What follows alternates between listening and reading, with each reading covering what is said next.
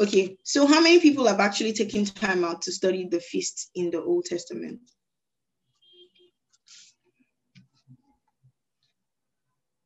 Nobody? Anybody? Okay, Genesis. Yeah, if you have not, I would wonder why they gave you your name, Genesis. But yeah, this is quite interesting. Anybody else? I know Lola mentioned something like that yesterday. There are feasts in our welcome pack on Avarium. Yes. Yeah, I've gone. Have you taken time to do? Yes, I have, but okay. I think it's a lot. I have to go back again. Yeah. Okay. Okay. Anybody else?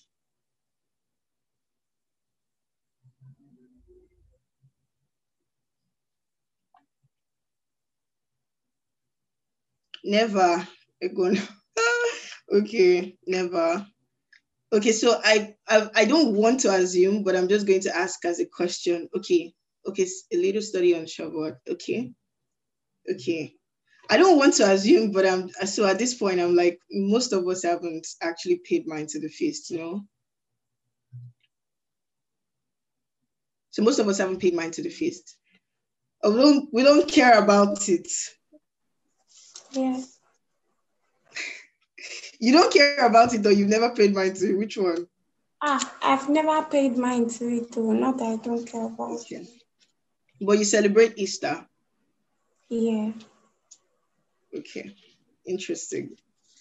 And you never asked, like, what's the idea of Easter? What's the concept? For me, I always just relate it to, the death and the resurrection of Jesus. And I have paid mind to that, so to say, because it's like basically the foundation of my testing. But I know that, whatever I've paid mind to, we're going to dig deeper tonight. So basically, I've not paid mind to it because I know that something else is going to happen tonight. So yeah. You say something else is going to happen. Okay. Amen. Oh yeah, we did something on Rosh Hashanah last year. Rosh Hashanah is like the new year. So I'll explain all the feasts so that we can actually, get on, see what it's like. I will most likely share my screen. So I did a little study like some time ago. I think some time ago after I had a first session. It wasn't the first, but I had the first session of BSB on the feast. I did like a little study guide on it. So I'm going to share my screen so we can see it so that we probably don't think that I'm saying rubbish. I'm sharing my Word document now. I don't know if you can see it. Okay, most likely you can see it. Okay. This wasn't on the Passover. This was a session on Pentecost, which is called Shabbat. But Passover is spelled P-E-S-A-C-H. I'm going to zoom my screen. I'm going to zoom in so that you can see what it is like. Okay. So please let me know if you can see it. I'll zoom into a particular point. So we're just going to focus on this. Can you see the screen? Yes. Yeah. Okay. All right. Okay, so these are the feasts. There are 7 major feasts that we probably celebrate. We don't celebrate. It somehow pops up. We are part of it one way or the other. Whether we like it or not, we celebrate the Feast of First Fruits. We just don't call it the Feast of First Fruits in Christianity or in Christendom. We call it the Resurrection Sunday.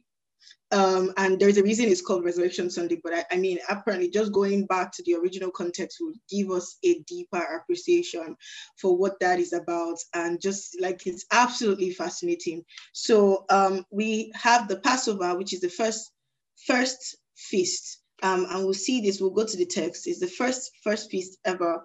So the Passover, or in Hebrew, is called Pesach.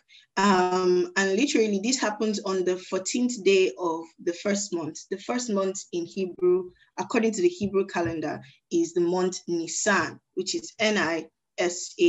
And I'll break it down. Please don't worry in case anybody's already panicking. The second feast that we have is the Feast of Unleavened Bread. The Feast of Unleavened Bread, literally, we'll also see it very, very close to the Passover feast. We actually celebrate this as the communion, or the day that Jesus Christ broke bread with his disciples. But then this was also in the Old Testament, and it was called the Feast of Unleavened Bread, which is also called Mazor. And it is the next day after Passover. So it's literally it's in fact less than 24 hours from Passover. And most people tend to celebrate it together. And so that's why, again, in our churches, we'll see that on Easter Sunday or Easter weekend, we tend to break bread, there's communion, there's all these things. They all come from the Feast of Unleavened Bread. The next feast that we have is the Feast of the First Fruit. The Feast of the First Fruit is called Bikurim. Bikurim literally is what in Christianity we call the Resurrection Sunday. Bikurim happens on Thursday. Bikurim will be on Sunday. If Passover, Bikurim will be on Sunday. So you start to calculate the first Sunday after Passover. That again, it takes place in the spring.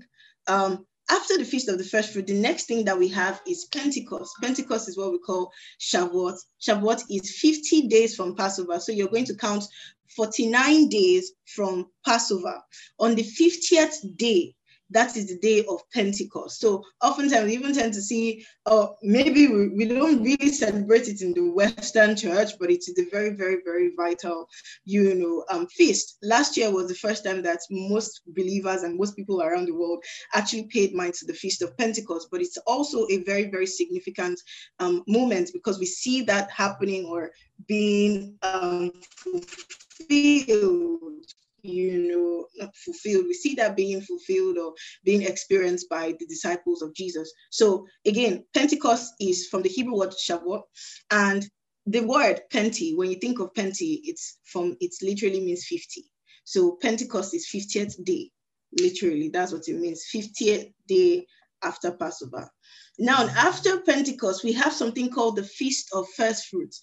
The Feast of First Fruits apparently falls in the fall, or in the fall season, basically. So the first three feasts is in the spring. The next four feasts, or the next three feasts, is in the fall. I don't know if that makes sense. So Feast of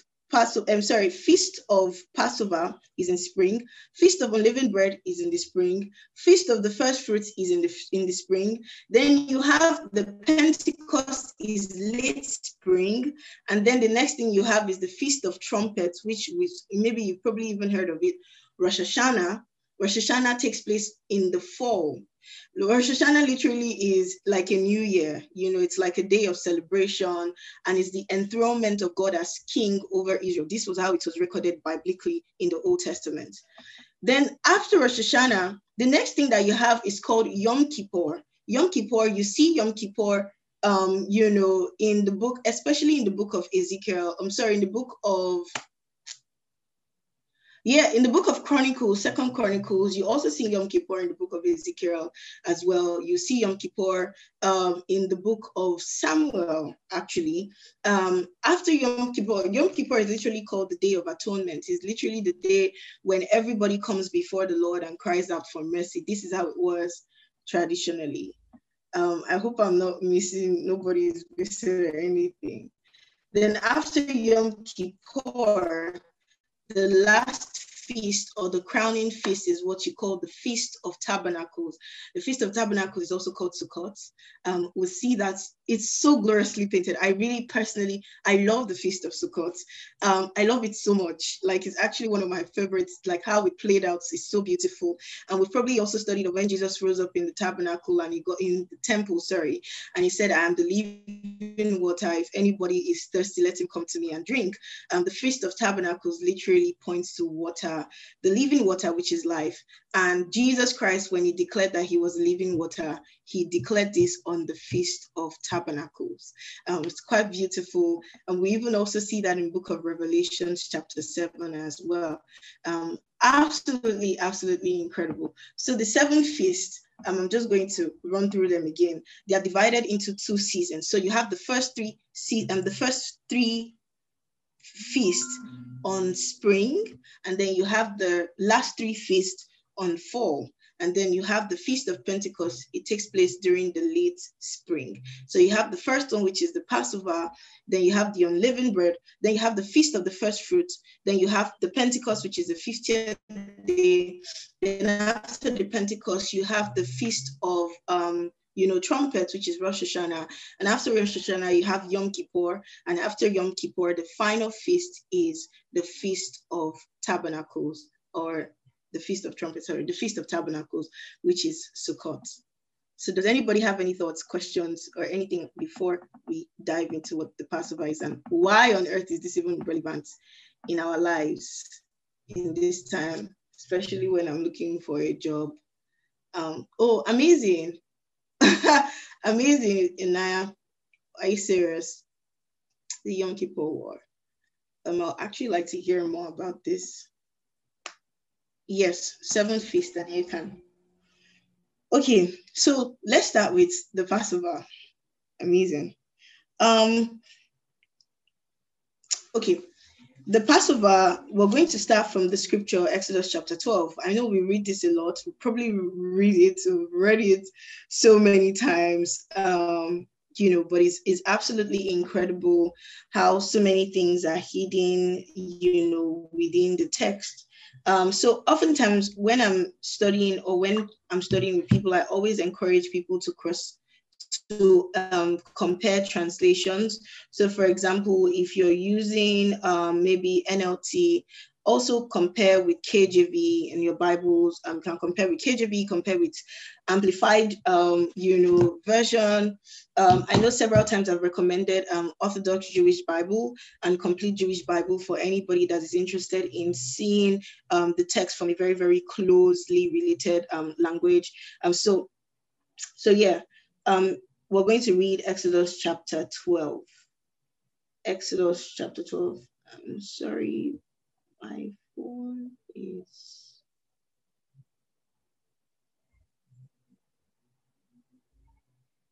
Okay. This is weird. My phone is acting up. Do you want someone else to read it for you? Oh, yes, please do, if you're there. Thank you very much. From where? If anyone is there, please feel. From verse 1. Exodus 12. We're going to see. KJV, what translation do you want? Anyone.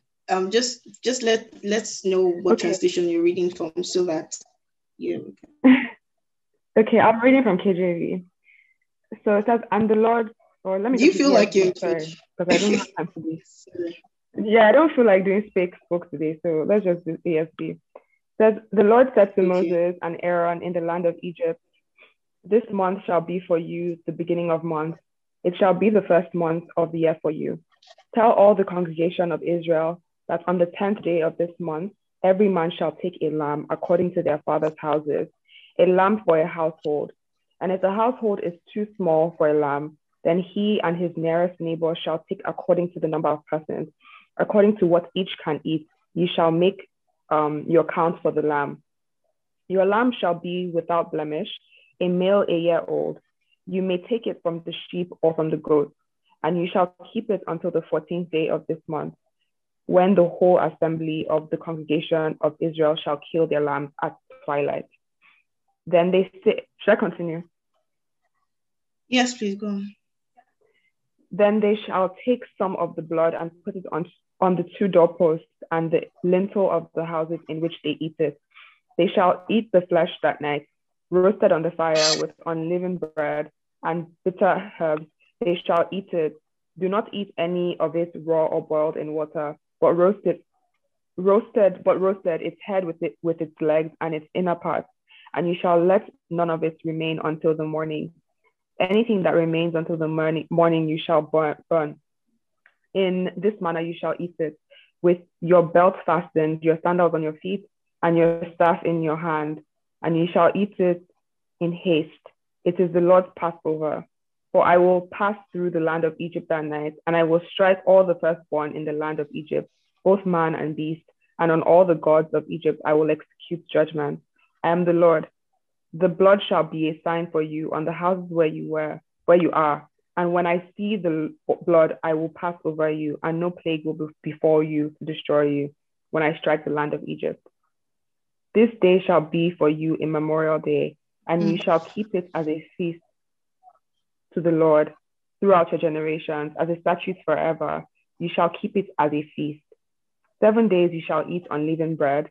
On the first day you shall remove leaven out of your houses. For if anyone eats what is leavened from the first day until the seventh day, that person shall be cut off from Israel. On the first day you shall hold a holy assembly, and on the seventh day a holy assembly. No work shall be done on those days, but whatever everyone needs to eat, that alone may be prepared by you. And you shall observe the feast of unleavened bread, for on this very day I brought your host out of the land of Egypt. Therefore you shall observe this day throughout your generations as a statute forever. In the first month, from the 14th day of the month at evening, you shall eat unleavened bread until the 21st day of the month at evening. For 7 days, no leaven is to be found in your houses. Have I read this already? Oh, okay. No. It's repetitive. For 7 days, no leaven is to be found in your houses. If anyone eats what is leavened, that person will be cut off from the congregation of Israel, whether he is a sojourner or a native of the land. You shall eat nothing leavened in all your dwelling places. You shall eat unleavened bread. Then Moses called all the elders of Israel and said to them, go and select the lambs for yourselves, according to your clans, and kill the Passover lamb. Take a bunch of hyssop and dip it in the blood that is in the basin, and touch the lintel and the two doorposts with the blood that is in the basin. None of you shall go out of the door of his house until the morning. For the Lord will pass through to strike the Egyptians. And when he sees the blood on the lintel and the two doorposts, the Lord will pass over the door and will not allow the destroyer to enter your houses to strike you. You shall observe this rite as a statute for you and for your sons forever. And when you come to the land that the Lord will give you, as he has promised, you shall keep this service. And when your children say to you, what do you mean by this service? You shall say, it is the sacrifice of the Lord's Passover, for he passed over the houses of Egypt, of the people of Israel in Egypt, when he struck the Egyptians, but spared our houses. And the people bowed their heads and worshipped. Then the people of Israel went and did so, as the Lord had commanded Moses and Aaron, so they did. Shall I continue? Yes, I tired. I'm not tired, I'm just trying. I just don't want to miss the cues. Okay, at midnight, the Lord struck down all the firstborns in the land of Egypt, from the firstborn of Pharaoh, who sat on his throne, to the firstborn of the captive who was in the dungeon, and all the firstborn of the livestock. And Pharaoh rose up in the night, he and all his servants and all the Egyptians, and there was a great cry in Egypt, for there was not a house where someone was not dead. Then he summoned Moses and Aaron by night and said, up, go out from among my people, both you and the people of Israel, and go serve the Lord as you have said. Take your flocks and your herds as you have said, and be gone, and bless me also. The Egyptians were urgent with the people to send them out of the land in haste, for they said, we shall all be dead.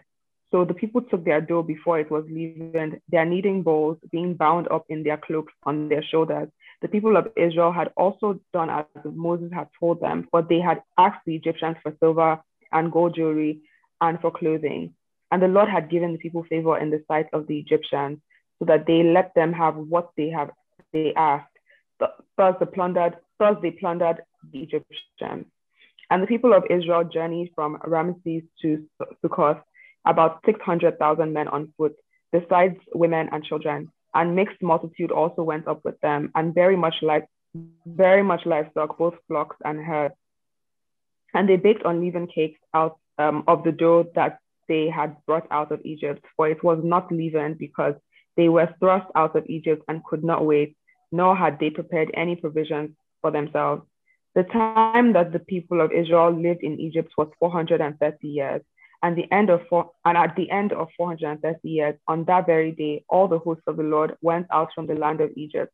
It was a night of watching by the Lord to bring them out of the land of Egypt. So this same night is a night of watching kept to the Lord by all the people of Israel throughout their generations. And the Lord said to Moses and Aaron, "This is the statute of the Passover. No foreigner shall eat it, but every slave that is bought for money may eat of it after you have circumcised them. No foreigner or hired worker may eat of it. It shall be eaten in one house. You shall not take any of the flesh outside the house, and you shall not break any of its bones. All the congregation of Israel shall keep it. If a stranger shall sojourn with you and would keep the Passover to the Lord, let all his males be circumcised. Then he may come near it and keep it. He shall be as a native of the land, but no uncircumcised person shall eat of it. There shall be one law for the native and for the stranger who sojourns among you." All the people of Israel did just as the Lord commanded Moses and Aaron. And on that very day, the Lord brought the people of Israel out of the land of Egypt by their hosts. Amazing, you did it. Congratulations. You did it. Thank you. Thank you so much. Thank you so much. I'm actually hoping that in going through this text, we're actually seeing things that we never really paid mind to before. Is anybody having that experience at all? Like you're actually seeing things that you just didn't see before? Anybody? Definitely. Right. Genesis. Okay. No, like I'm seeing. Sorry? Like I'm not seeing things I didn't notice before. That's why I raised my hand. Amazing. Do you want to say what you saw or what you've seen? What I saw is I've not read. You've not read. What did you say? I didn't get you. Okay. It felt new. Am I clear? Sorry? Yes, you're clear now. Okay. I said it felt new, like most of the information, most of the things I heard now, because I've not read it in such a long time. So it felt like I've never heard most of them before. So that's like the bread, how foreigners, the only foreigners that were supposed to eat it were the ones that had been circumcised. Things like that. Yeah. Sadie said she's reading Exodus, but she hasn't reached. I've not reached it. I think that's funny. Muturayo, what are you seeing here that you've not seen before, taking note of before? I didn't take note of the fact that first the Lord commanded them to eat it in haste, and when Pharaoh sent them out, he sent them in haste. Like that connection, I did not actually notice before. Yeah.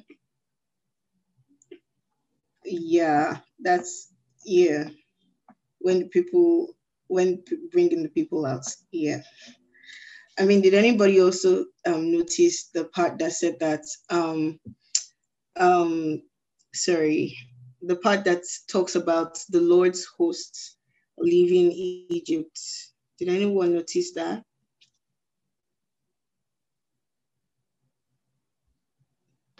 Did anybody notice that? Yes, I noticed, but then I thought that I noticed, but then when I listened to her read that part, I thought that it was talking about the Israelites leaving Egypt. That's the people they were referring to as the hosts of the Lord. Yeah, but the interesting thing about this, it was mentioned prior. It was mentioned prior to this being mentioned here. I think this was in the beginning of the text or in chapter 11, when the Lord says that I will bring the host of Israel out of Egypt. And the whole assembly of them, if I find it, when I find it, I was just reading it today or yesterday or something. Cause favorably. Yeah. Yeah, that was in an earlier chapter, yeah, when he was talking about bringing that.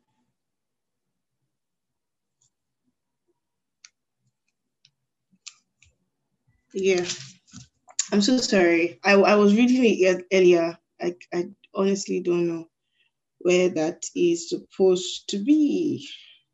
But when I find it, I will actually take us back there. But yeah, these are very, very interesting things that are being referenced in this text. I think that this is one of the most meticulously woven text ever, because in fact, I think like the first books in the Bible, everything was meticulously written. But then when we're looking at the first books or the first 5 books in there, by Moses, it's filled with a lot of symbols, a lot of things are being concealed, absolutely a lot of details. Like you actually need to pay very, very, very close attention, while you're reading the text, just so that absolutely you're gonna, so that you don't miss anything that is being spoken of. Now, when we're looking at the Passover, it is very important that we actually look at the events that precedes the Passover. So we're looking at the children of Israel that are actually in Egypt. This is following the death of Joseph, right? As things start to unfold, we now realize that the children of Israel, have become slaves in Egypt, and we see this in chapter 2 or chapter 1, of Exodus. Okay, yeah, that's 51, verse 51.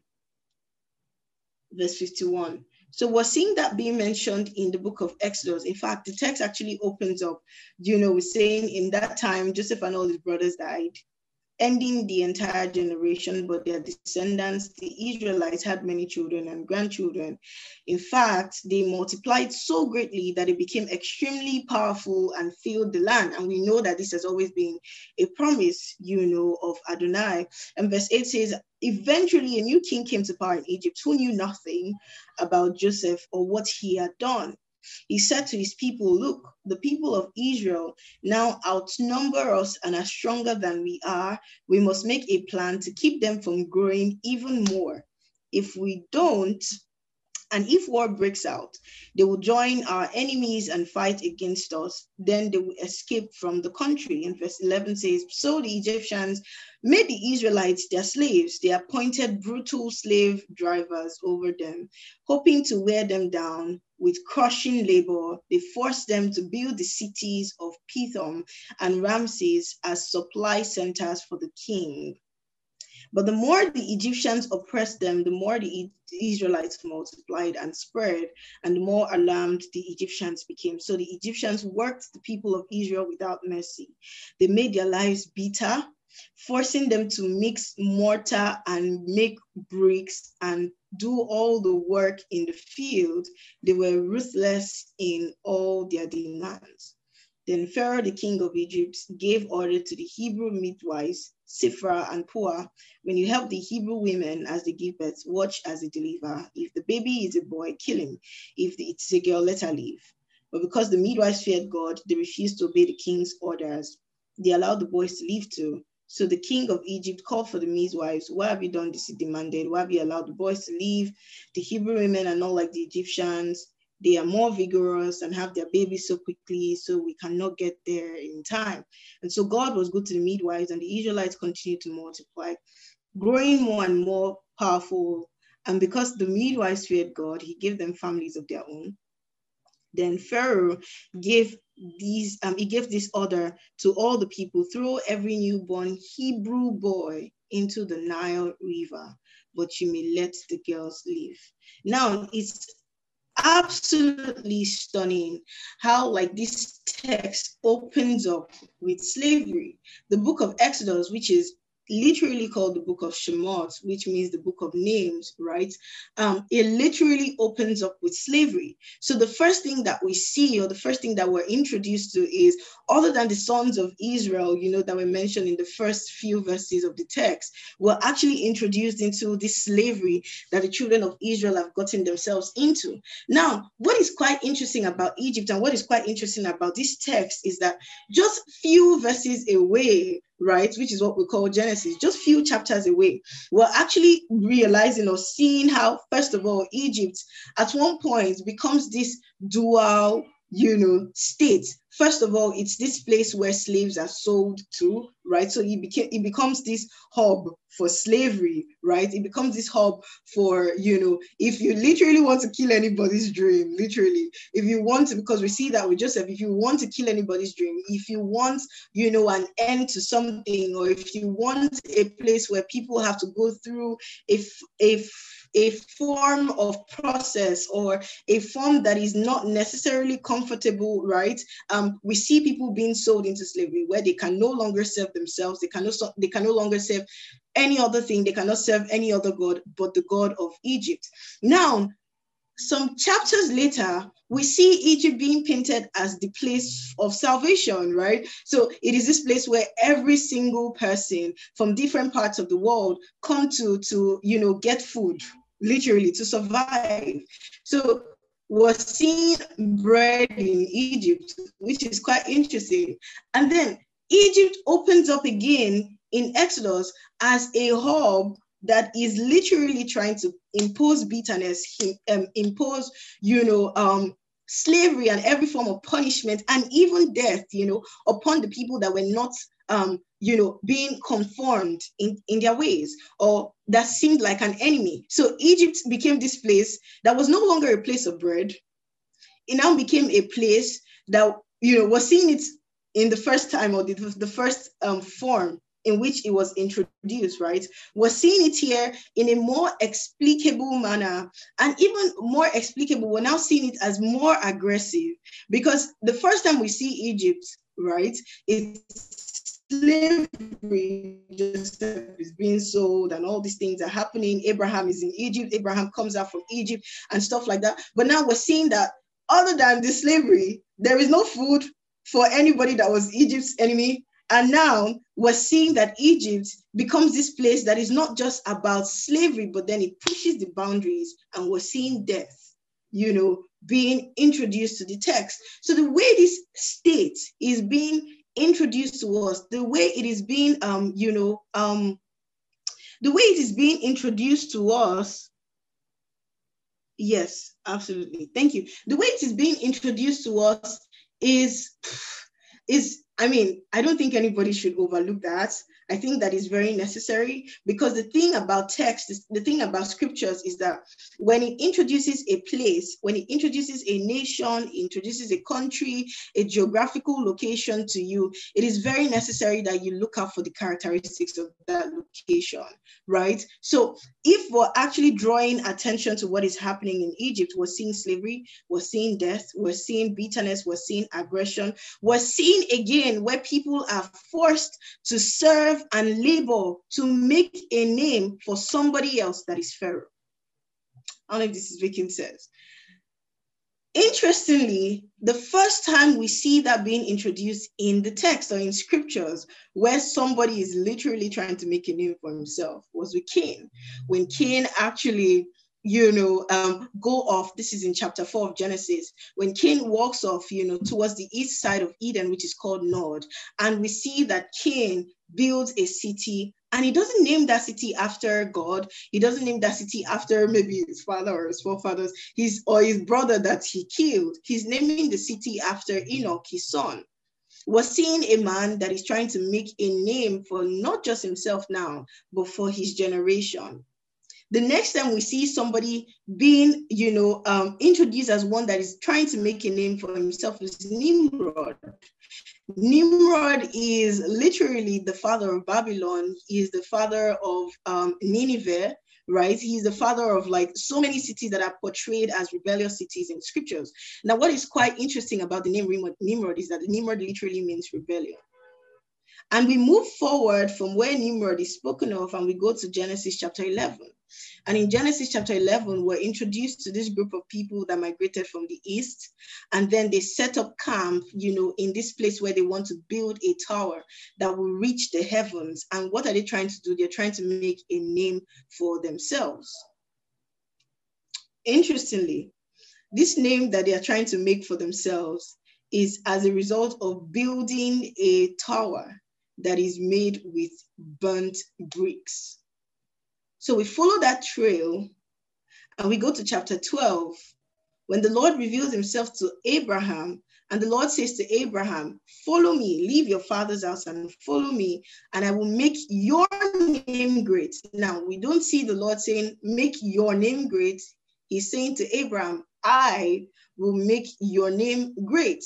That is the absolute opposite of what we're being introduced in the text. We're either seeing men trying to make names for themselves, make names for posterity, or make names for a god. But now we're seeing God trying to make a man's name great, or make a name for a man. And that is absolutely opposite of what we've been introduced to the text.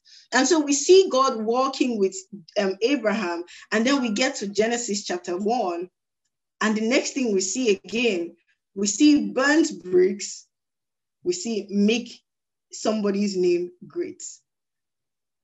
And it's so important to actually notice that in that point, at that stage, right, we're being introduced to the absolute opposite of the God that is Adonai, and the God that is the God of Egypt.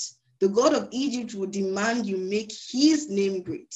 The God that is Adonai will actually say, and it's absolutely incredible, Egypt. And why was God so adamant or so bent on getting the people of Israel out of Egypt? So at this point, I'm going to take a break, and I'm going to ask if anybody has any thoughts, any questions, or anything at all that you would like to. Sorry, can you say that again? You said that the God of Egypt will demand you make his name great, but the God of Adonai will do what?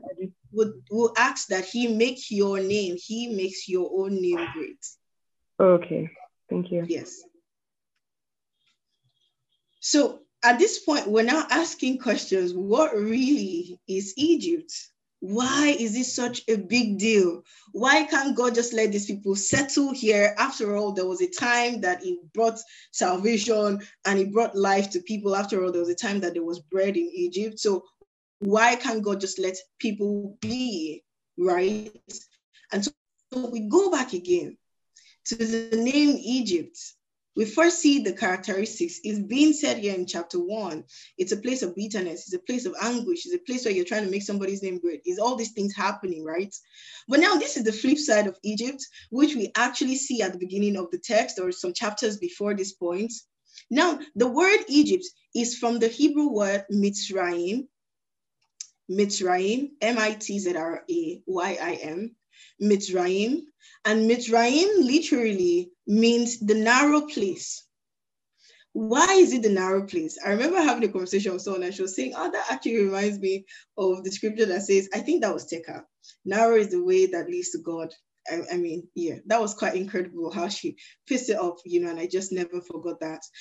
But Mitzrayim literally means the narrow place.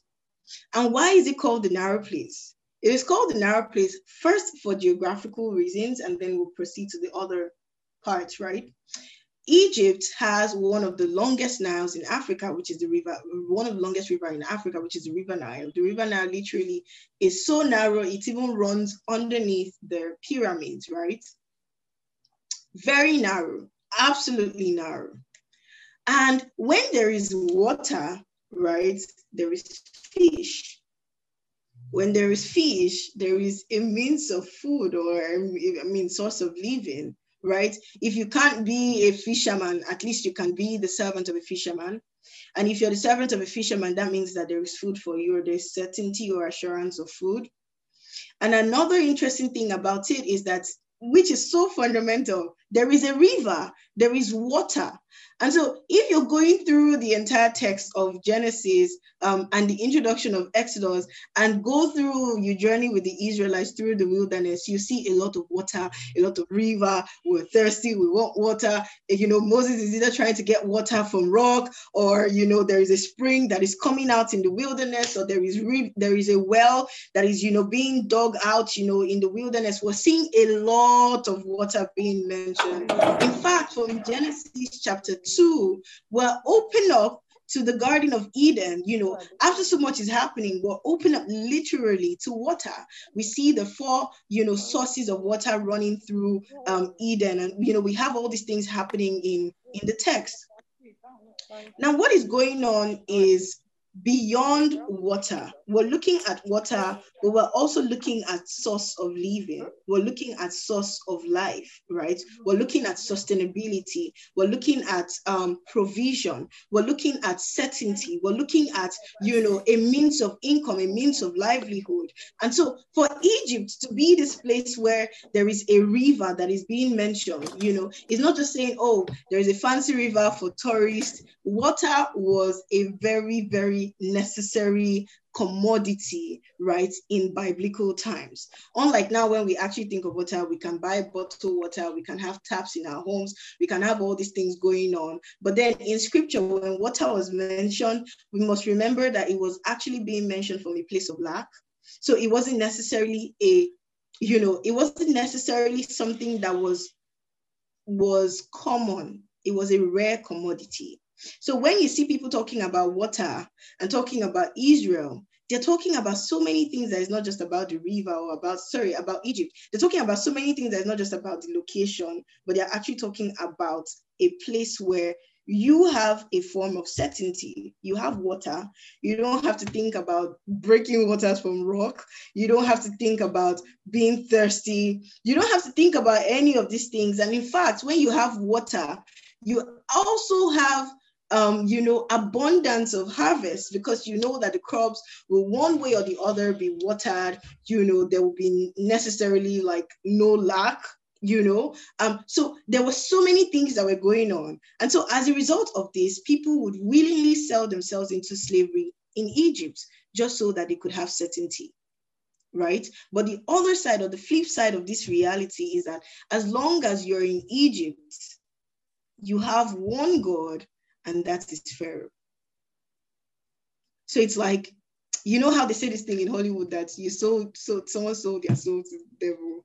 Literally, it's like you're literally saying, Pharaoh, take my life, take it all. Just give me water, give me food, give me certainty, give me a job. And so we now slow down to actually see the reality of what is going on in Egypt, what Egypt literally is projecting. When we talk about Egypt, what is really happening here? What is really happening in the text? Is it just a place? Is it just a nation? Or is it something more than what we just did not see? So at this point, I'm going to pause and ask if anybody has any thoughts, any questions or comments. Please give me a second. Anyone? I guess what just stood out to me is, just that statement that you made right now, saying that the only God in Egypt is Pharaoh. Because, like I said, I've been studying Exodus for the first time in a long time, and I've noticed that a lot of, even just the conversation between Moses and Pharaoh, Moses kept on demanding that they leave to be able to worship God. Like, they had to leave Egypt to be able to worship God. And I guess like that just sort of, I find that interesting now in light of the statement that you just made now.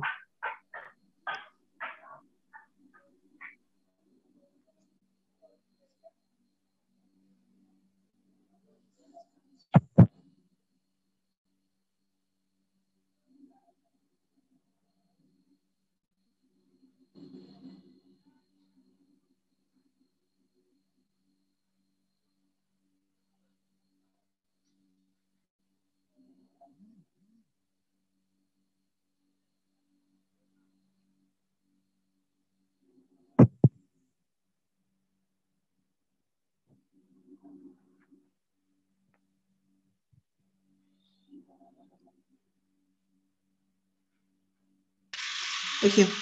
Yeah. Thank you. So sorry. The light just went off here. Techno. I don't know who Techno is. But can you? Your hand. Please, can you just let me know what your name is? Talk is a bit poor. Sorry? It's Chizzy, actually. It's Chizzy. Okay.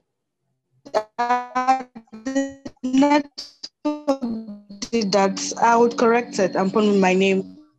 Okay. Chizzy. Chukwuezugo. Okay. Oh, hi. So when you said that basically in Egypt, since there was so much like you said, once the children of Israel, once you were in Egypt, you only had one God, which was Pharaoh. So that means that even God couldn't allow the children of Israel stay in Egypt and worship him, because then they would share his worship with Pharaoh. Absolutely. So he had to get them out of Egypt in order for them to worship him truly, like he deserved. Absolutely. Absolutely. Esther. Yes. Yes, mine is, I don't know, but like I feel like, could it be that I feel like it was just the time where, when God prophesied to, was it Abraham or Isaac, when he told him that his descendants would, be slaves in another country for 400 and something years. I don't know if I'm getting like the number of the years right. I just feel like the time was right and like the prophecy was about to be fulfilled. I don't know. That's what just came to my mind. Absolutely. But then there's now that question of, why Egypt, right?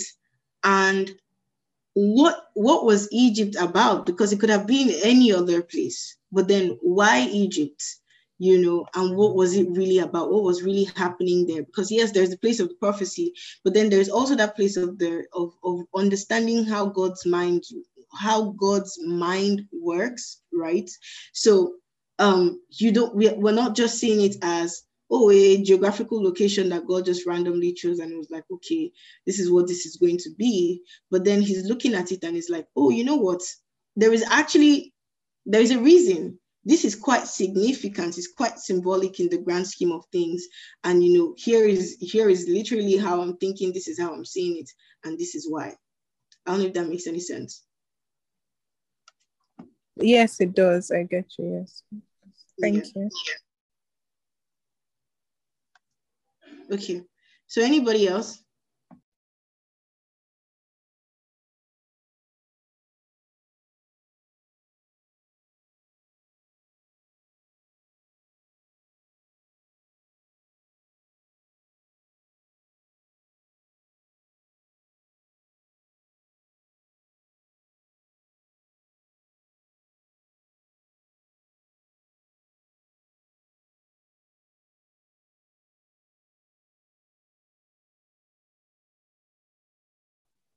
Oh, sorry.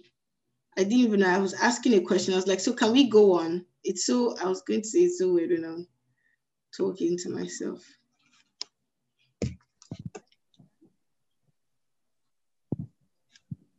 Is anybody there? Okay. Yes. Yes, can go on. Okay. Right here, we can. Okay. So now we're looking at Go on. Thank you. We're looking at the place of, of Egypt. We're looking at,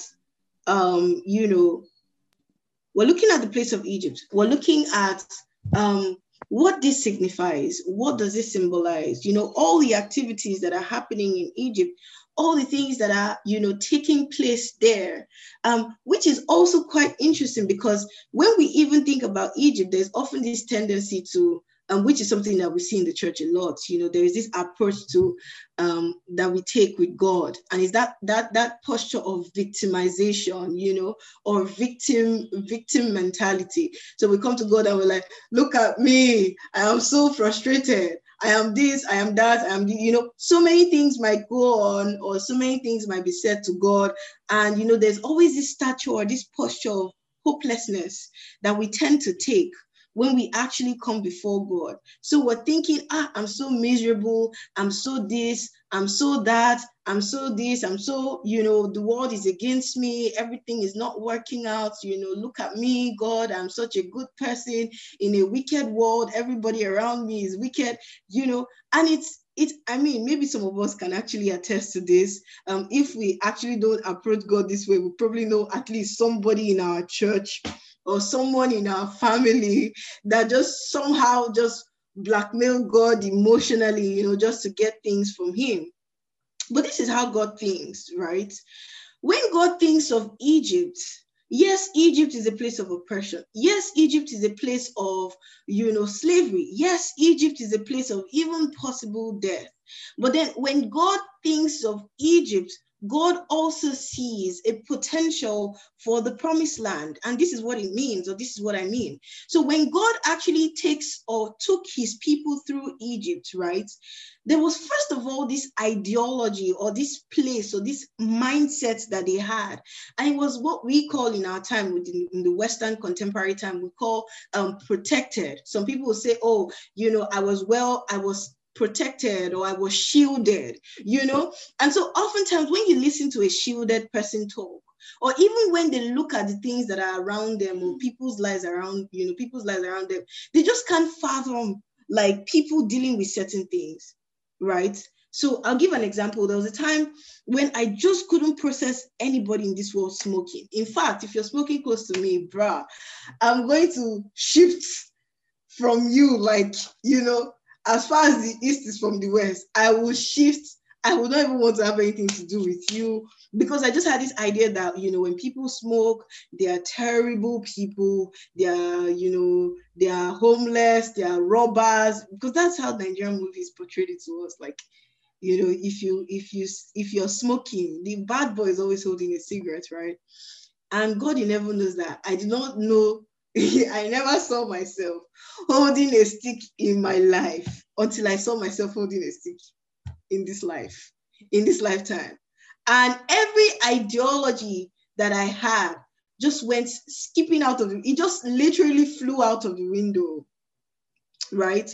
There were so many things that I just could not bring myself to believe. I just couldn't think that people that did things that they did not want to do were human beings. I just thought that these people they were destined to go to hellfire. Because I actually had that mindset that, okay, there are some of us that will go to hell. Like, in fact, no matter what you preach, no matter what you do, some people have just been molded and created, for hellfire, according to the theology that I had. So there were certain things I started to find myself doing. I started to find myself experiencing decisions that I willingly got myself into. And I started to see things differently, Even when the Lord brought me out from Egypt, or from what I considered my past and the things that I was doing, there is this appreciation and awe and wonder that I have for this being that is righteous and holy and just so absolutely precious that I never had before, until I was literally sent into that space where I had gotten myself, into so many troubles, so many problems, my own self. It's not like somebody pushed me in. I walked into that place by myself. It looked promising until it was no longer promising. And so what I'm trying to say is, oftentimes, the Lord will let us go through certain things, or there are some experiences that we will have that will be like, oh my God, I wish I did not experience this, or I wish I didn't have to go through these things. But I tell you, when we come out from that place, of assurance, that place of certainty, that place where it feels like everything is working out, when it feels like I'm serving any other God but God, when I come out from that place and I actually fix my eyes on God, there is a gratitude that my shelter would never have given to me. There's a gratitude, there is a new light that I see that God. There is a craving, a hunger, a thirst that I start to have, or that I now have, for God, that I never had by just being born into a Christian home. And maybe some of us can attest to this. Maybe some of us are experiencing this now. Maybe some of us are actually coming into that season or into that space, right? And that's literally what we see in the Israelites' experience in Egypt. Now they're in this place where they are being made as slaves to make a name for someone. It was no longer about being treated as those that the Lord has called out, those that the Lord has called to himself, those that are the descendants of Abraham. Oh, Joseph was here. Joseph gave food by his wisdom. Look at all the things that happened. The text clearly says that at this time, Joseph died. And then a king came that didn't even care, that didn't even know anything, His own was me, myself, and I. And then they found themselves in this situation, in this place, in this nation, or in this location where things were just not working out as they expected. But incredibly, even in the difficulty, there was a certainty of food. There was a certainty of a job. There was a certainty that even if they were flogged day and night, at least they would have bread to eat. And so we start to see the DNA of Egypt, that even when we look at it as a painful place, absolutely unbearable, the Lord can actually take Egypt. He can literally utilize Egypt as a place for molding, where we can actually say, like Joseph, what was supposed to be for evil, now in this evil, the good has been extracted. In this darkness, the light has been extracted. And now I'm not leaving this place with the gloom, or I'm not leaving this place with the bitterness. I'm not leaving this place with the darkness. I'm not leaving this place, with the evil. But now see how I have matured, or see how I now know the things that I could never have known if I didn't go through this process. And so we start to see that with the Israelites, there were things that they didn't know. There were experiences, there were dimensions of God that they heard of, but they had not seen. And so instead of the Lord sitting down sulking and saying, oh, my dear children, look at you, my dear children. I feel so bad, my dear children. It now became a subject matter of how can we see light here? How can I help you see light here? How can I help you find good or tov here? If we retrace our steps to the experience of Joseph, Joseph was sold into slavery. But what is interesting is that Joseph willingly gave himself up, because Joseph, when he was sent by his father to go see his brothers, Joseph knew that his brothers didn't love him, right?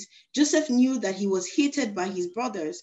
There was no form of, endearment between Joseph and his brothers. So obviously, Joseph, when he was asked by his father to go to see the shalom of his brother, the peace of his brother, he knew that this was not good report. But then in obeying his father, Joseph had become a form of sacrifice.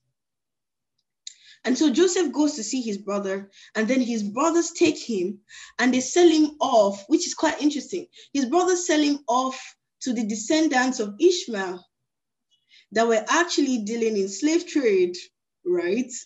And so that's like his uncle's descendants, selling him to Egypt.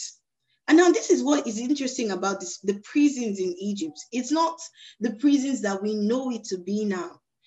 The prisons in Egypt were actually buried in the ground. They were underground. So when you actually think of Egypt and prison, the first thing that will probably help to come to mind is underground, right? So we can say to a very large extent, while Joseph was in prison, Joseph was buried. You know, Joseph was buried in Egypt.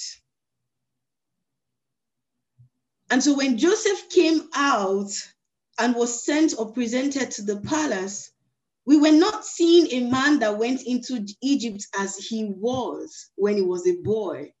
We were seeing someone that had died a death in the underground cells in Egypt and had resurrected a man of wisdom. He was not the child that he was when he went into Egypt. And that's why you see that when his brothers came to him, Joseph wasn't, eager to flaunt, oh, look at me now, I'm the prime minister. Remember when I told you about the dream? Oh yes, hoo la la, I'm here now. Wow, it's happening. You can see me now. Joseph handles the situation with so much wisdom that he said, what you meant for evil, God made it for good. It wasn't just about the food being provided. Joseph was seeing a holistic picture where he wasn't going to allow himself to become a victim of Egypt, but a victor from Egypt. And so while we might say, oh God, why did you let these people go through this? It's important that we actually see that God's goal, his ultimate objective, is that we will be purified and we will be like him. And if it will require going through Egypt to experience the sanctification and the purification, then so be it. And sometimes we need to experience the consequences of our foolishness to appreciate the value of wisdom. And so, it's one thing for God to say, oh, my child, let me shield you. But then shielding will only make you what it is. You will be shielded and absolutely blind to the reality and even the value of what God has given to us for free. So it is with this mindset that we actually approach what is happening in chapter 12, right? All these things are going on. All these experiences are taking place in Egypt. And then the Lord calls Moses, and the Lord says, oh, I'm sending you to Egypt, and you're going to bring these people out from Egypt.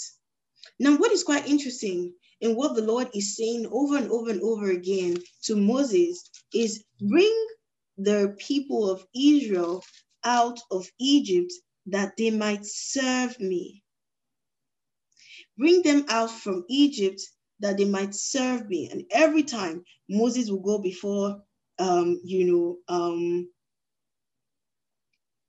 Moses will go before Pharaoh. He will say, Pharaoh, the Lord says, let my people go that they might serve me. Let my people go that they might serve me every single time. Let my people go that they might serve me. Let my people go that they might serve me. And we're seeing all these things happening. We're seeing the plagues going on, but the Lord keeps using that word. Let my people go that they might serve me. And so this is the point that we also take a pause to ask, what exactly was going on, and why did God have to ask that the people will be let go that they might serve him? Does anybody want to answer that? I just want to know that I'm not talking to myself. So does anybody want to attempt answering that?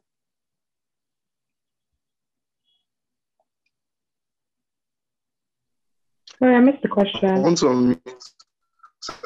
Sorry?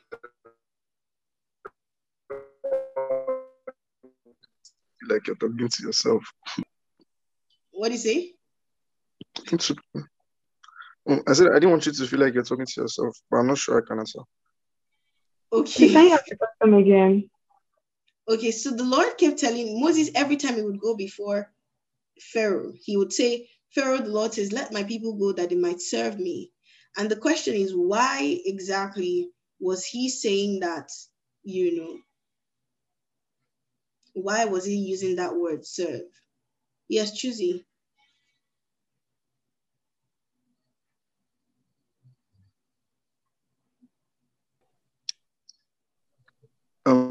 Is it, can I answer? Yes.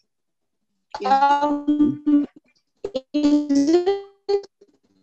it possible that God knew that maybe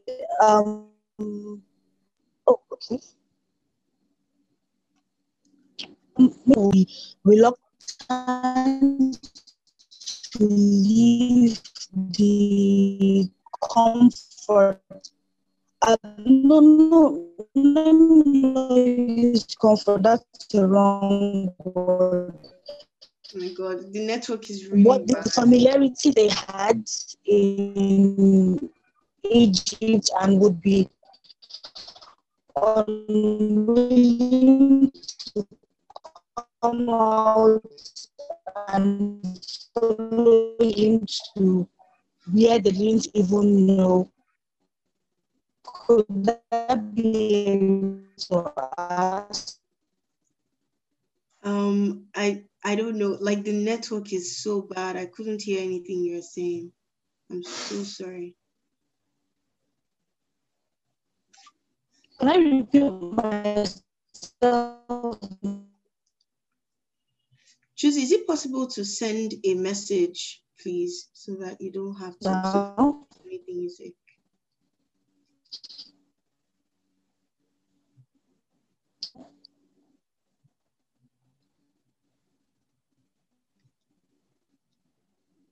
Yeah. Please, is it possible to... Okay, can I repeat myself now? The network is breaking, and I don't want to lose anything you're saying.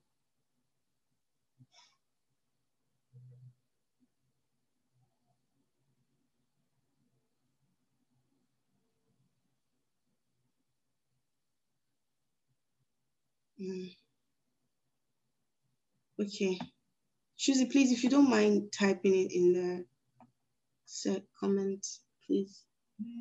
Okay, so so we have Mercedes and Eguano. So please, can you go on? So for me, I think that just to answer your question, what you said earlier about how in Egypt everything that is done is in service to Pharaoh. All the systems, like all the operations, the daily, like, you know, even just being able to get water, like everything is done in service to Pharaoh and his agenda to make Pharaoh great. So I think it's already like an ecosystem that's not conducive for anybody to do anything other than serve Pharaoh. So I would say that sort of God seeing that, because, you know, he sees the sort of bird's eye view, like he sees everything, was telling them, or trying to I guess highlight the distinction, because it's not possible for you to be in that place, that old place, and exalt him in it. You need to come out of that place, be able to enthrone God in your life, I guess. That's how I would say. Yeah, amazing. Absolutely. Thank you.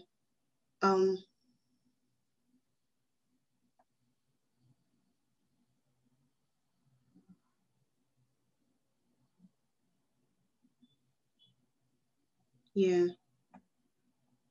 Somebody else. Thank you so much, Mercedes. Eguano. Okay, hi everybody.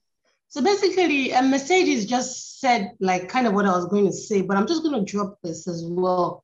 In the chapter 1 of Exodus, something actually, I noticed something that was there. I noticed that from the text, initially, you know, it didn't look like the Israelites were slaves, right?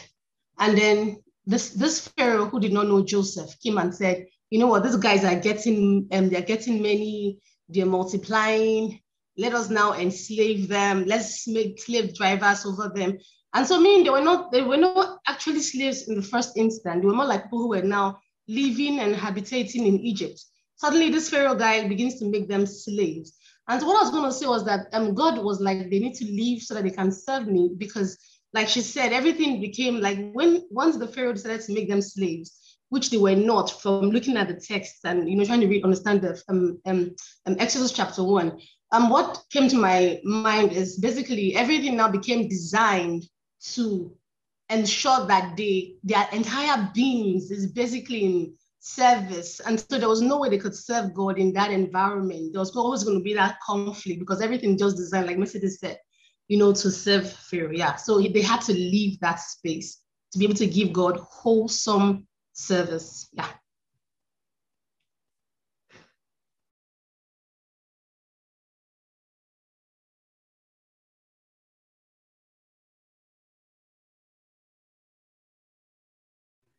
Sorry, please, can you say that again? Please, can you take that again? Okay. So what I said, let me start from the beginning. What I said was that what I was going to say is kind of what Mercedes said. However, where I was coming from was the fact that I noticed something in Exodus chapter 1. If you read the text, Exodus chapter 1, you see that the children of Israel, they went into Egypt of their own volition. Obviously, there was no food, and Joseph was prime minister, so he went into Egypt, and all of that, all the advantages of knowing the prime minister family, all of that. So they were not exactly slaves. From chapter 1, like they were not from verse 1, they were not exactly slaves. But then a Pharaoh arose who did not know Joseph, and he decided that these guys are getting many, they are now fruitful, they are multiplying, blah blah blah. Let's now turn them to slaves. Right? So they were not slaves before, and then this Pharaoh now made them slaves. And so in making them slaves, he now designed everything to keep them, to ensure that whatever they do is slavery, and them doing everything in service to Pharaoh. And so there was no way they were going to be able to give God wholesome worship and service in that environment. Are you guys hearing me? I can hear you. I'm so sorry. There's like this freak, like literally scary insects that's sorry. Okay, so there was no way they were going to be able to give God some service in an environment that was designed to keep them enslaved. Like everything was designed, because chapter 1, the guy said, let's now make them slaves now. They are getting many, let them now become our slaves, because we're not slaves in the first instance when they were fruitful and we were multiplying. Yeah, so it's what Mercedes said. The only difference is that I just brought up the chapter 1 where the slavery began. Yes. Yeah, absolutely. Thank you so much. Mercedes said, being overly comfortable in that land wasn't God's design. Absolutely, they had become very comfortable in a place of comfort. Tuesday said, maybe God knew that the children of Israel may be unwilling to leave the familiarity of Egypt. I think that God meant was that the Israelites were serving Pharaoh. So God is saying, let my people go so they might serve me. Absolutely. And so they had to be sent out. The place was to make. Absolutely. Have we ever been in this kind of situation where you know that you're not supposed to be there, but you would rather be there than be in the place that God wants you to be, because that place or that day that you're not supposed to be just feels more certain than where God is asking you to go to. Right? So for some of us, it might just be like all of a sudden your workplace just will be like Egypt. So the place that used to be very comfortable, where your boss used to be your boss's favorite, and all of a sudden, it's just like, what am I doing here? My boss hates me. Like, my colleagues are frustrating me. Everybody's pissing me off. I don't know what to do. I don't know what I'm doing. You slowly come from that place of uncertainty, or that place of certainty, and then you go into this place of uncertainty in a place of certainty, and that's like very, very dicey, right? So this issue, or this subject matter of Egypt, it wasn't just about the Israelites. It was literally about what God was doing, in their lives. And it was also about us, not just seeing the Israelites, but we're also asking the Lord how and why, and, in what ways does this thing actually play out in my life? If I'm looking at the DNA of Egypt, that means that if I take the DNA of Egypt and I apply it in any other place, right, it can still be Egypt, Egypt because it's not just about the country Egypt. It's about the DNA, the nature of Egypt, and how, like, it seems like this place of uncertainty, this place of comfort, this place of, beauty and splendor and prestige, and all of a sudden it becomes a place of shame. It becomes a place of uncertainty. It becomes a place of mourning. But most importantly, when the Lord is actually saying, when I'm actually saying, oh Lord, save me from Egypt, it is very important that I'm asking the Lord, what would you have me take out, from this place? So back to the question, when the Lord said, let my people go that they might serve me, it's actually interest us to realize that that place or that word that was actually used, let my people go that they might serve me. We see that in chapter 8. We see that in chapter 9. When Moses went to Pharaoh in chapter 9, verse 13, the Lord said, Moses, get up early in the morning and stand before Pharaoh. Tell him, this is what the Lord, the God of the Hebrews say, let my people go so that they can serve me. If you're using other translations, some translations will say so that they might worship me, or some translations will say so that they might serve me. And so what is interesting is that embedded in that word, worship or serve, we have the Hebrew word eved. And eved literally is a word, or in Hebrew, that means worship, work. Someone is watching football. I hope not. I don't know how you're working both of them. Okay. I don't know how you're working both of them, but okay, so the word eved is spelled E-V-E-D. E-V-E-D is from the word, so we have worship, work, service, servant, and slave. Service, servant, or slave.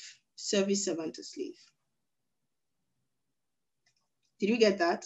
So the word that they might serve me, right, is gotten from the Hebrew word eved. And we can say eved means worship. Now let's take it one step at a time, please. So you can say it means worship. There is work, worship, work, serve, servant. Did we get that? Serve, servant, service, or slave. Does anybody need me to take that again? Yeah, can you spell the word? The Hebrew. E-V. Okay, that's yes. Okay, I was right. Okay, thank you. So we have worship, work, serve, servant, service, or slave.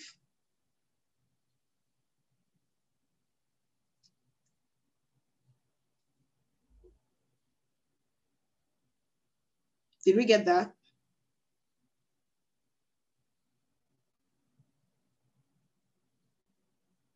Yeah. Okay. Yes, we do. Okay. So now it will actually interest us to know that this same word that was used in this text in the book of Exodus, the first time this is mentioned, and I know, like, for those of us that have attended the foundational sessions before, I must have mentioned, and we spoke about, I remember actually that we spoke about something called the law of first mention in Bible study. So when you're doing your Bible study, it's very important to take note of certain words. And it's also very important to not just take note of those words, but actually look for the very first place those words were utilized, or that word was utilized. So there are two ways to look at it. You have the law of first mention. So for example, we're going to see the law of first mention around eved, not necessarily work or worship, but eved, which is the root word from which this word was gotten. Now, there is something else called metalepsis. Metalepsis is not just about the words. Metalepsis goes a little bit further, right? So I am not looking at eved. I'm looking at the context. I'm not looking at the first place eved was mentioned. I am going further to actually look at the context, right? Look at the utilization of that text in not just the first place it was mentioned, but in every other place it was mentioned. Does that make sense? So the law of first mention says, when you find a word, don't just look at worship or work or servant or any of these things. Look at the root word. And then look for the first place that root word was utilized. It will give you a broader understanding of the utilization of that word in the text that you are looking at. Should I repeat it again?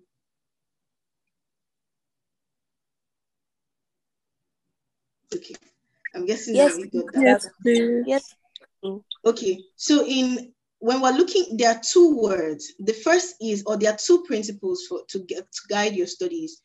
There is the law of first mention. The law of first mention says that, look, when you're doing your studies, right? Don't just look at a word. Don't just say, oh, it says work here, and then there it said service. Okay, it's not related.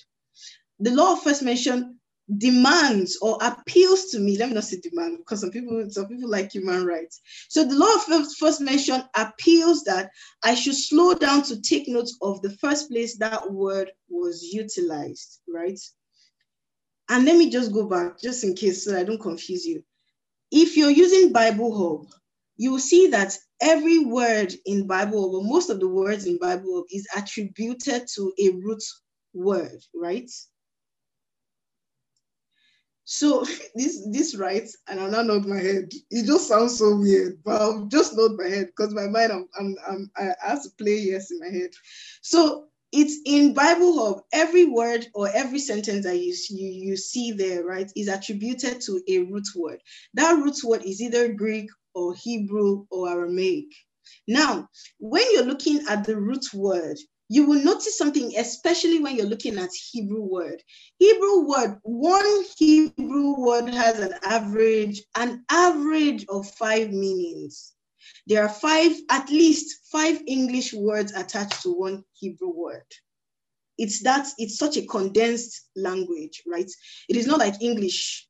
Hebrew is very condensed. It's like, sorry, it's like that Ribena that is very condensed that you have to use water. That's literally what Hebrew language is like. It's very condensed, very, very concentrated. So one word can mean at least, let's not even probably not say 5, at least 3 words. You will see at least 3 words from, you see at least 3 words from one Hebrew language. So what is going to help us very much, and that's what literally the law of first mention states.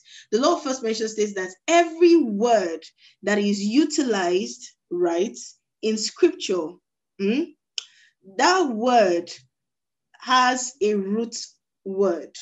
For you to understand how and the context or the mind frame of the author in utilizing that word, it is important that you refer to the first time that word was used. So for example, one of the most common words that we actually see in scripture that we don't really pay mind to is the word tov, or tov. First time we see it, in fact, splattered around Genesis 1, the Lord created and it brought forth fruit according to its kind. And the Lord saw that, right? And the Lord said, it is good. And every time you see that the Lord said something was good, was when it produced after its own kind. You just go through Genesis 1, you literally see that there. Every time something produced after its kind, the Lord will say it is good. So now, if I'm going through scriptures and I'm saying, oh, good is anything that makes me feel good, I'm lying to myself and I'm trying to create a vocabulary that is outside the text of which I'm supposed to be making reference to. So I cannot be arguing, I'm saying anything that makes me feel good is good, and then say, oh, the Bible says so. The Bible doesn't say so. You're accusing the Bible wrongly because you're not actually going by the record. You're not actually going by its own definition of what good is. Or, the Lord's mind when he was using that word good, when the Lord says, I see good, it has to be according to his mind frame, right? So now the same thing that we're seeing here, we see work or we see worship, that they might worship me or they might serve me. Now, the law of first mention appeals, let me use appeal and smile for our human rights people. The law of first mention appeals, right, that you should slow down. Don't just say, oh, I know what service means, or I know what worship means. Is, you know, there was no Hillsong or Bethel or anything. So I don't know what worship means, and I don't know what God was thinking. Obviously, God did not say they should leave Egypt to just come and be singing to him, right? It had to be something more substantial, you know, that I need to slow down and observe and ask. So what the first law first mentioned says, begs you to do, right, is, Auntie, please slow down. Please, can you go back to the first place this was mentioned and look at the context so that you understand the context in which that word was utilized in this particular passage? That's law first mention. The other one, metalepsis. It states that if I am looking at a text in scripture, for example, the book of Revelation, if I look at book of Revelation doesn't really tell me so much about Jezebel. It just tells me, I hate you because you have allowed that woman, Jezebel, to, you know, to influence the prophets. I don't know why he's saying that he doesn't like Jezebel. And I can't just say, oh, this guy, he's so mean, you know, I don't know why. So metalepsis says, please, can you slow down? Can we go back to Jezebel? Can we read the story of Jezebel? Can we look at the context of Jezebel? Can we see the other places Jezebel was mentioned? And so in that, you now start to see the DNA of Jezebel, the essence of Jezebel, and why Jezebel was mentioned in the book of Revelation. So one focuses on the word, the other focuses on the context or the narrative of that particular phrase. Does that make sense? Exactly, backstory. That's metalepsis. Thank you so much. Yeah, backstory. And then the other one focuses on the word. One zooms into the word, the other zooms into the backstory. Is that clear?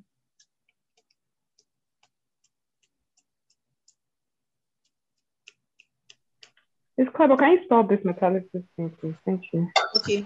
Hey, not go to school. Did it? Wow. I just asked a simple question, though. Okay, I'm just people are not engaging. I'm trying to engage. Can you see? I'm giving you emojis. Wow. Okay, so it's METALEPSIS. Yeah. Thank you for engaging. I'm engaged. Okay. Yes, absolutely. Metalepsis. Yes. Thank you. So the first time, now we're looking at the word. Why did God say that they might worship me? Why didn't God say that they can live and be with me forever? Right? He said that they might worship me. Some say that they might serve me. But then in the original text, right, we're seeing the word that is gotten from the root word eved. And so now we're going to see the application of the law of first mention. Where was this first mentioned and in what context was it utilized? This will take us to Genesis chapter 2, verse 5.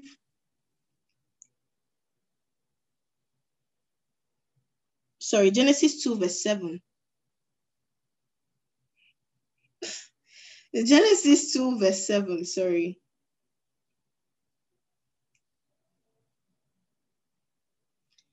What am I saying?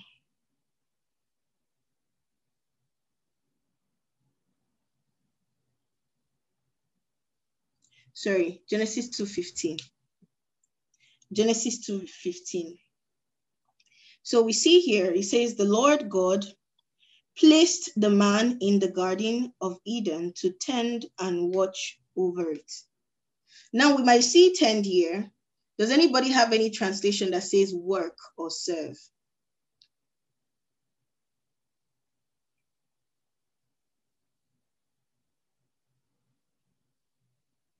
NIV. Yeah, ESV says. ESV also says work. Yes, to work, yes. So now, does this paint a picture about worship or service? Because it's the same word that is used here, eved. He placed man in the garden. So we can say he placed man in the garden to serve. He placed man in the garden to worship. He placed man in the garden to work. So does this now change your perspective? Because this is the first place this is mentioned. the first place it is mentioned, the first place worship, work, serve, or service is mentioned, is man being in the place God has placed him in and doing the work that God has asked him to do, right? So what the Lord is saying now when we go back to Exodus is they're not meant to be here. Thank you, Helen. They're not meant to be here. They're not meant to be here, right? And if as long as they're in this place, they will not be able to bear or bring forth good fruit. I don't know if this is making sense, and well, now probably it's painting a picture that it was more than just leaving Egypt.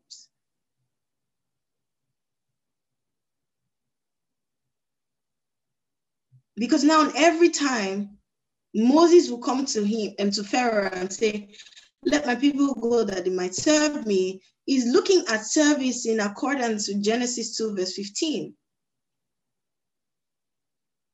Not meant to be here. Not doing what I asked them to do. Wasting away. And I'm actually even hoping that it changes, it changes our perspective. Exactly, yeah. That's the first, after I wasn't wrong. So that cultivate as well, is Eved. So I don't know, I'm hoping that this is probably changing our mindset or our mind frames of what worship or what service really is. It's in accordance to that in Genesis 2 verse 5, Genesis 2 verse 15. Being placed where God has placed you in to do what the Lord has asked you to do. And so that possibly changes the narrative.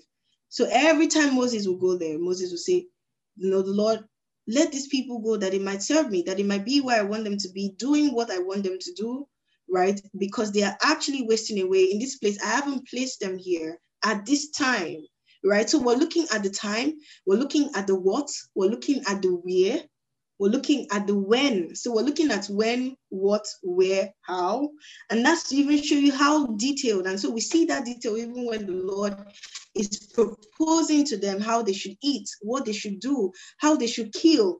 And in that, right, he starts to teach them how to serve, because it's like, oh, I want you to do this at this time, in this way, in this manner. And because I'm not just telling you to do something, I am introducing you to what service is, to the concept of Eved, according to Genesis 2 verse 5. And they couldn't do that there as long as Pharaoh was their God. You can't, as a priest, you can't service two altars at the same time. You're either going to leave one for the other, right? So that's, the framework around all these things that are happening. And so when we even approach the Passover, things just start to become, clearer, and we start to see the why and the what, and just different concepts that we probably didn't really pay mind to at first. So I'm going to take a break and again ask, does anybody have any question, any thoughts, any comments?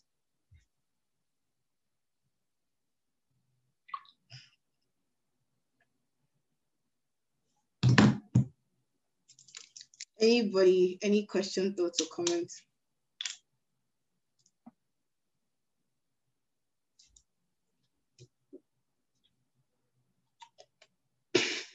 This is so awkward.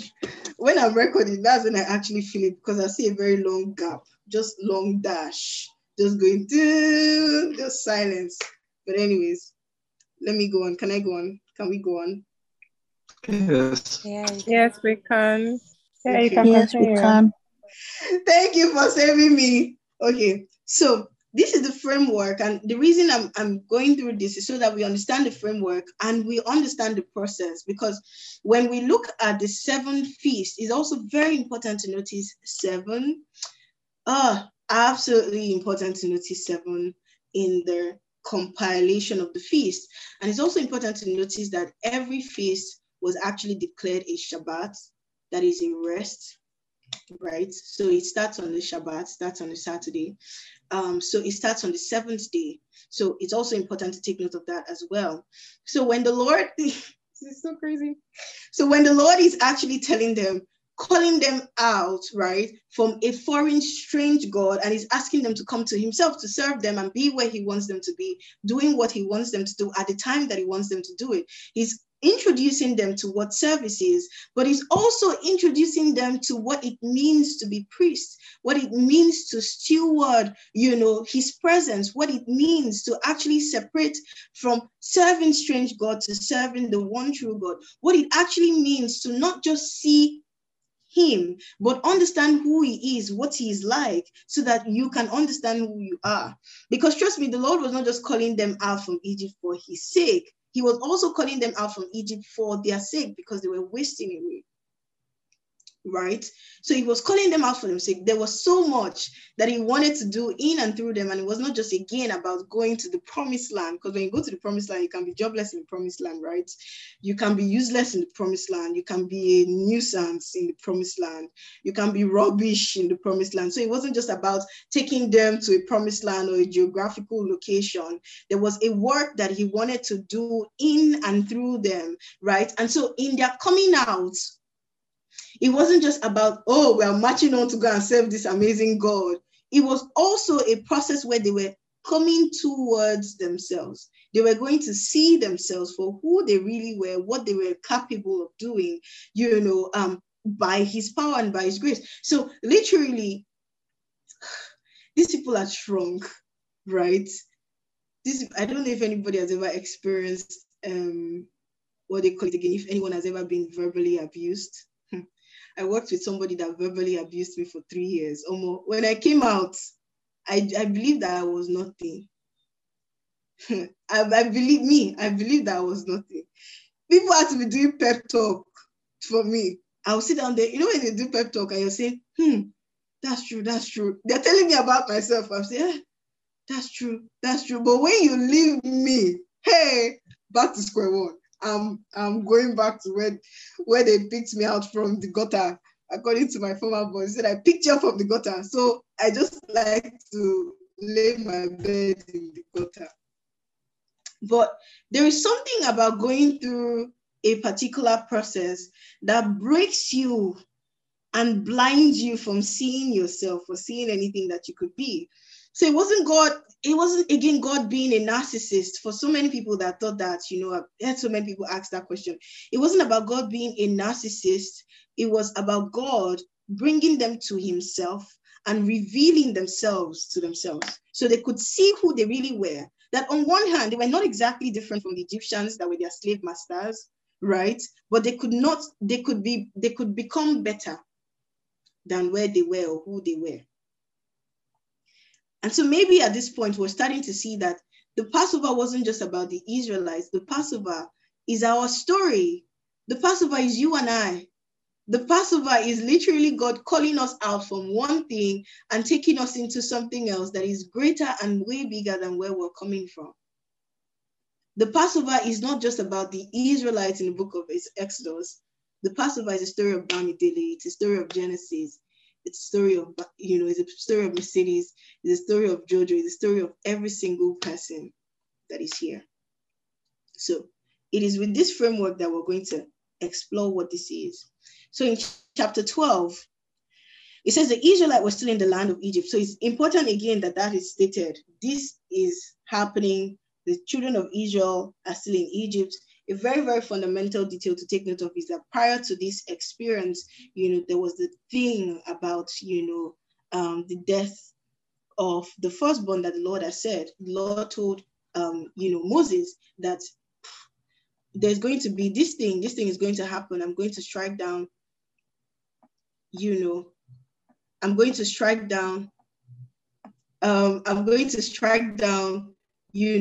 firstborn sons. And this is actually very important that we take note of that. There's going to be darkness.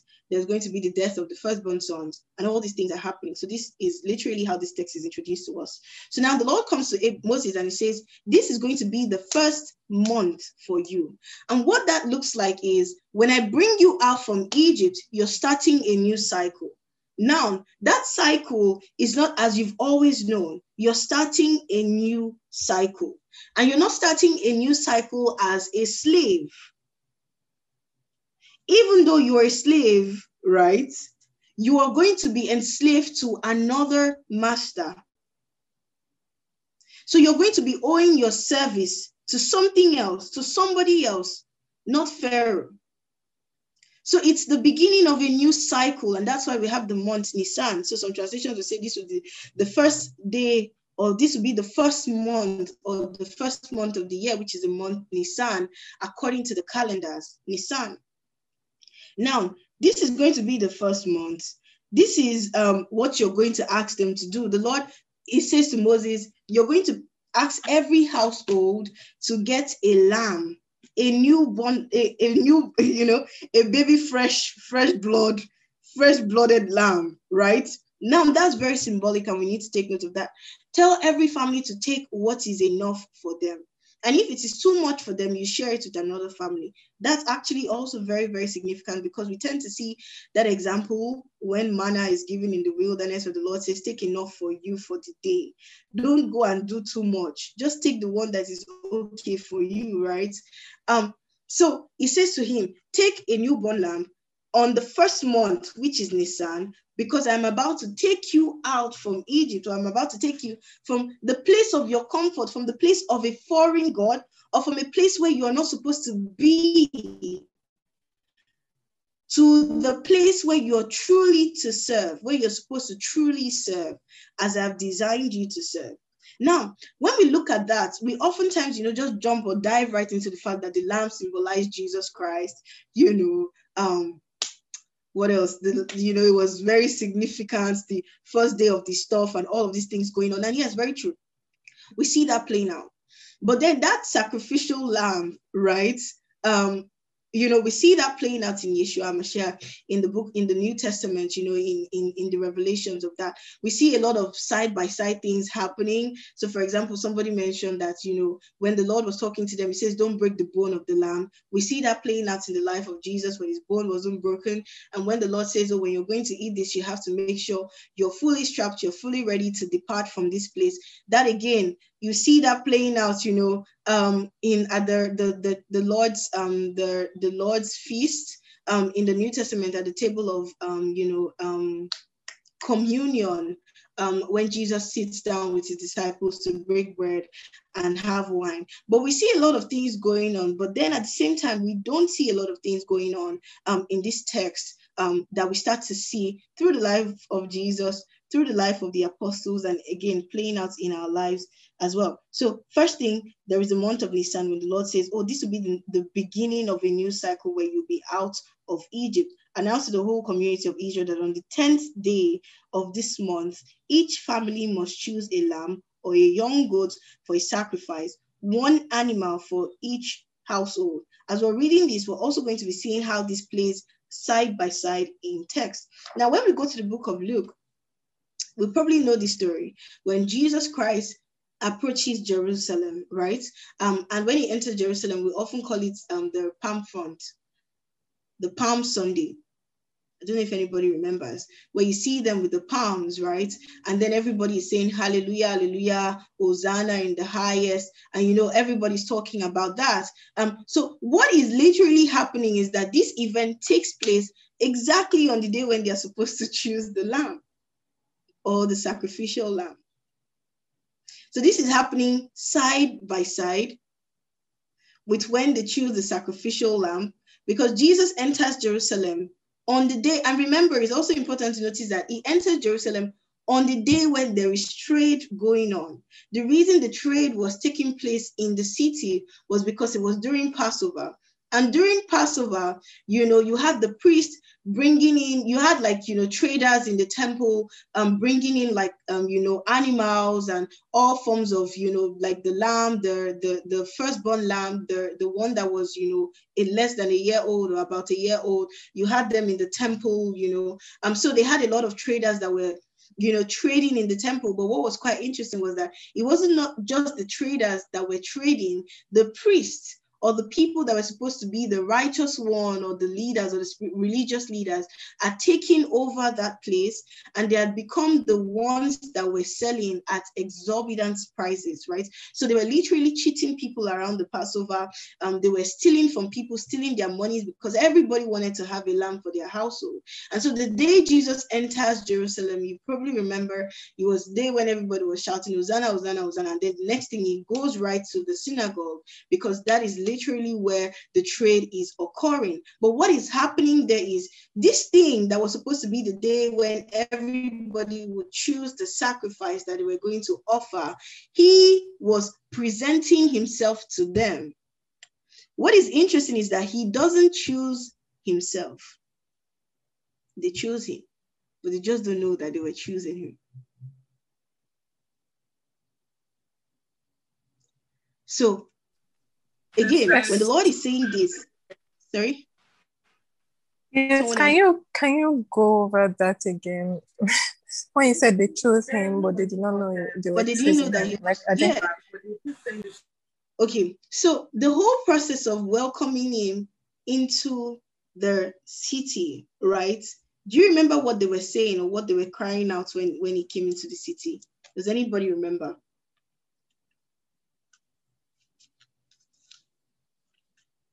Does anybody remember? Does anybody remember? Do you want to I think Hosanna in the highest.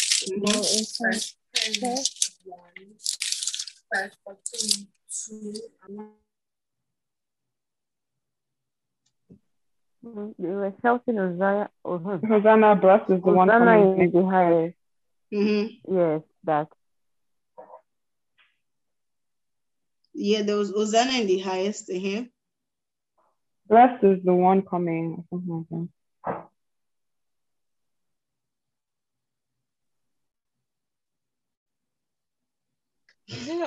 Hosanna in the highest. The chosen one. In the name of the Lord. Absolutely. So when he went forth and found the court, and the disciples simply, as he rode along, the crowds spread out their garments on the road ahead of him. And when he reached the place where the road started down the Mount of Olives, all of his followers began to shout and sing as they walked along, praising God for all the wonderful miracles they had seen. Blessings on the King who comes in the name of the Lord. Some translations will actually say blessings on the Messiah who comes in the name of the Lord. Peace in heaven and glory in highest heaven.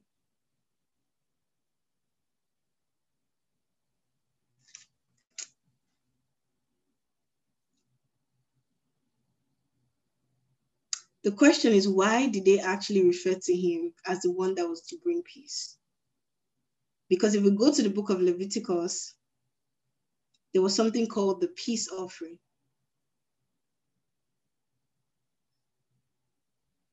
And the peace offering between man and God was only possible by the sacrifice of a lamb that was acceptable. I don't know if this is making sense.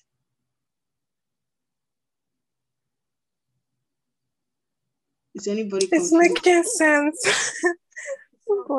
It's plenty. It's making sense. Yeah, it's making sense. So they proclaim that he's the Messiah. They proclaim that he's the one that brings peace. They proclaim these things, right, on the day when they had to choose the lamb for their household.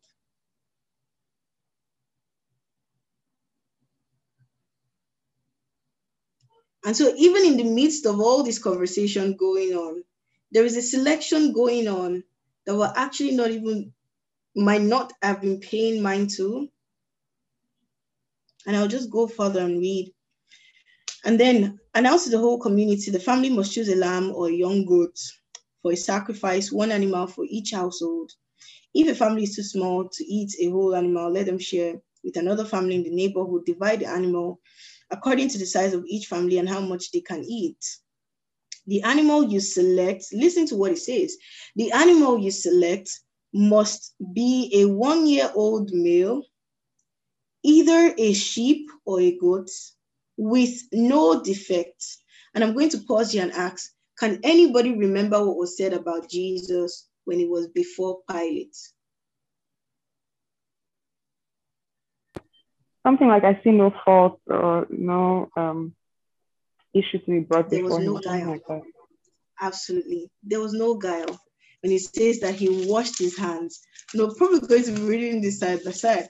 But then it says, this is Luke, before Pilate, verse 22, it says, and this is also another thing, this is also another selection process.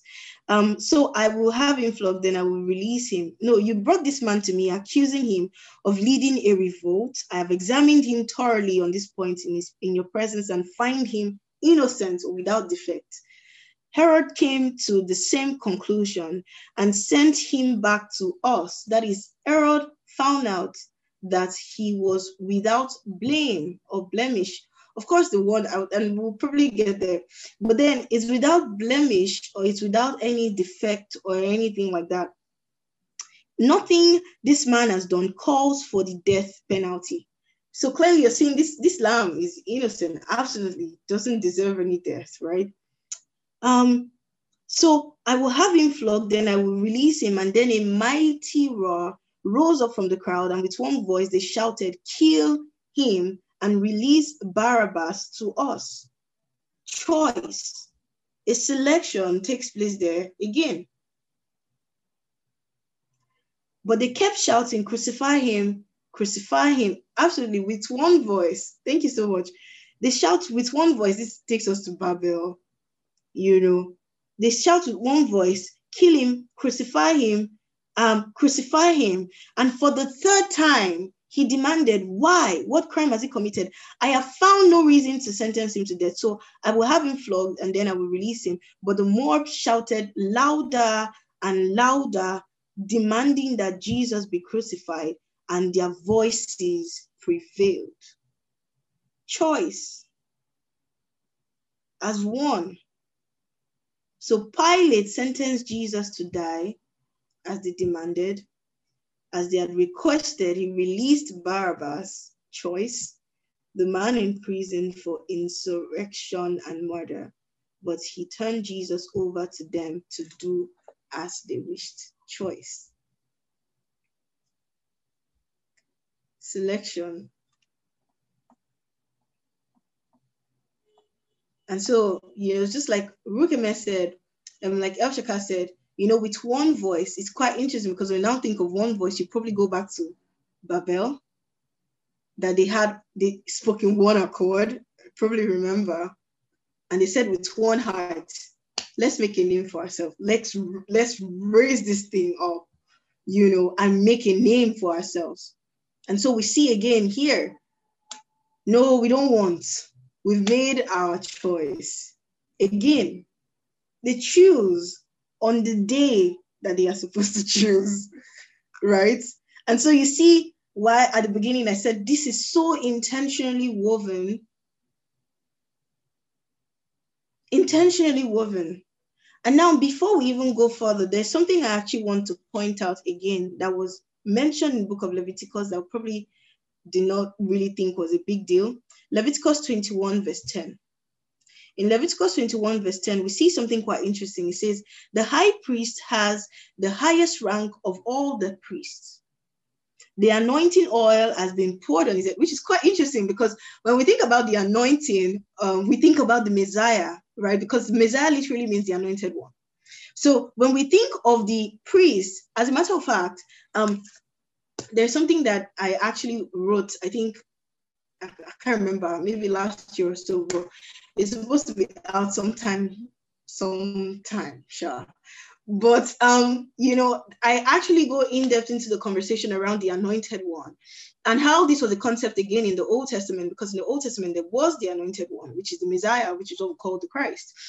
So the Lord instructed Moses to make a particular type of ointment or a particular type of oil, which is also quite interesting because at the birth of Jesus, we see some of this oil mentioned, one of which is frankincense, and then we have myrrh. It is also one of some of the oils that the Lord asked Moses to use to make the oils that will be used in anointing the kings and the priests. What is quite interesting is that this oil was so strong. Yes, absolutely, it's being recorded. What is interesting about this oil is that it was so strong that if a person that has been anointed walks into a room, right, it will walk away from that place and that smell will still be there. It will still linger. And I actually want us to paint this picture in our minds, because Paul actually says that to those that are being saved, we are like sweet smelling fragrance, right? Which is quite interesting because he was literally using the narrative or the narration of the Old Testament or the introduction of the aroma. He uses the word aroma before God. We're like sweet aroma to those that are being saved. Now, there is the idea that he was narrating, or the idea that he was introducing, will take you back to what the Lord asked Moses to do. Make an incense from specific oils that will be used on only the priest and the king. And so when this oil is poured upon a priest or a king, it was almost impossible to not note that they were the anointed ones. That is, they had carried upon them the aroma of the Messiah. And it's quite interesting how this now transcends the ideological perspective that we have of the Messiah as some wind or something that is hanging in the air, right? And it makes it so tangible that there is a tangibility of the Messiah. There's a tangibility of Christ. There is an aroma. There is a smell that enables one that is spiritually awake to identify, right? But this identification was actually narrated from a very physical plane. So you can imagine what David smelled like after he was anointed by Samuel. And so that is what is being narrated here in Leviticus chapter 21, verse 10. And so even as people that walk with God, it's impossible for you to be opening your mouth to say, oh, I carry the Spirit of Christ. You carry the Spirit of Christ, but your life is producing a different aroma. And that's something to look at, because it's not just tangible. It's not just intangible or abstract. It's very tangible, very real, very accessible. And so when we see in Leviticus 21, verse 10, it says the high priest has the highest rank of all the priests. The anointing oil, that is this incense that the Lord asked Moses to make for the priests and the kings, right, has been poured on his head. Remember again in Psalm, it says, how beautiful are those that, how beautiful is it that when brethren actually unite, it is like the oil that pours upon Aaron and flows down to his beard. It's literally like that. And again, in that concept, we even see the concept of oneness, or the concept of union, or the concept of one, right?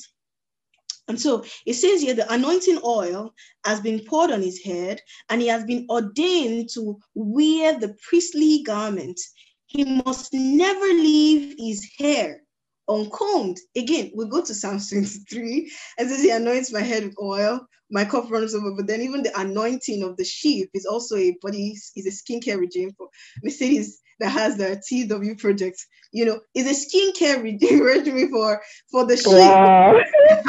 It's actually part of their skincare routine, right? Their head has to be anointed, so there is no entanglement. There is no, they're not affected or infested by insects or any of these things. And so you see, even the oil, the head of the priest, that anointing oil upon the sheep was very significant, because it wasn't just talking again about anointing, it was talking about the incense, of the Messiah, which the Lord asked Moses to prepare. Now, interestingly, it says that his hair must never be uncombed. He must never leave his hair uncombed or tear his clothing. And so even when we go back again, let's just travel a little bit. We go back to the persecution of Jesus, and what do we see there?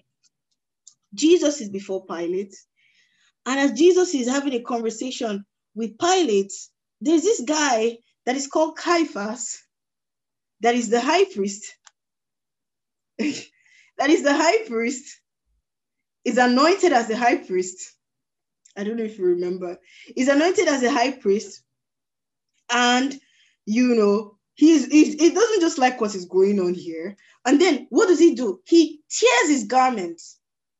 But so, which is quite weird, because in the book of Leviticus, when we're seeing it there, it looks like such an abstract thing. Like, this Moses just likes to write. It just has too much ink or too much stone and time to carve into the stone. But then we see this specifically written here, serving as a testament, right? You can't say that you did not see this. But this is what is interesting, because in Caiaphas rending his garments, what has happened? There had become a vacancy for the high priesthood. And so he was no longer fit to be the high priest. That era, that time was done. That season or that age had come to a close, and he had sealed it by committing an act that was going to be testified against by words that were spoken way before him. So you can see how in the narrative that was going on in the books of Moses, he wasn't just writing things, he wasn't just scribbling things down, right? He was actually writing things from, I like to believe that Moses wrote the entire 5 books from a place of foresight. Not just hindsight, but then there was foresight and an understanding of what the Lord was doing.